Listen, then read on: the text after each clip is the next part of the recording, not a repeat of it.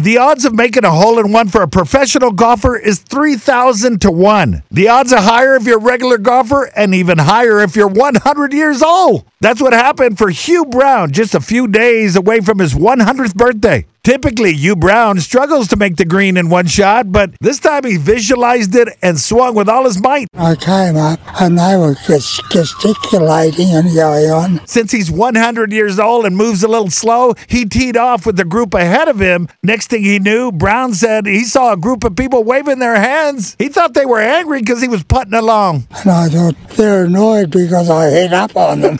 When he made it down to the green, he asked, "Where's the ball?" And they all pointed, "In the hole." I said, "Where's the ball?" They said, "It's in the hole." Yep, that was a hole-in-one. Last time he did that was 1960. So now the 61-year drought is over.